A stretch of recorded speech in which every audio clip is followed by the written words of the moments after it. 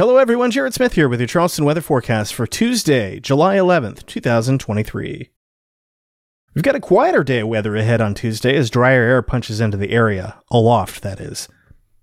This will limit any thunderstorm development to along and ahead of the sea breeze in the afternoon, and even then it only looks like a couple of storms will be able to fire. We'll start the day in the low 70s, possibly setting us up for the coolest start to a day since June 28th, when the low was 72 degrees.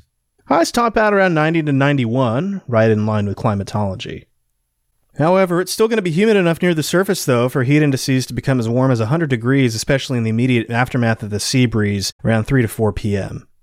We'll see similar conditions on Wednesday, perhaps with even fewer clouds at times, before temperatures start a slow uptick on Thursday. Even still, Thursday's highs will run in the low 90s, but improving moisture will keep heat indices in the low hundreds.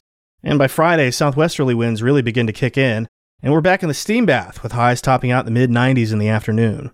Dew points will surge well into the mid-70s, and this could yield heat indices approaching 110 degrees, which may prompt a heat advisory. There will also be a slightly better chance for an afternoon or evening shower or thunderstorm as well.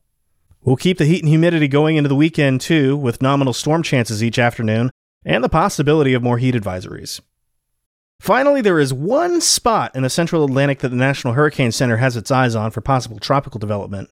But the good news is that it's well north of our latitude, it's headed away from us, and won't have much time to get it together even if it does. The Hurricane Center gives this disturbance about a 40% chance of development. So we'll see what happens. That being said, there are no concerns for the low country, and that's just the way we like it. And that was Charleston Weather Daily for July 11th, 2023. I'm Jared Smith.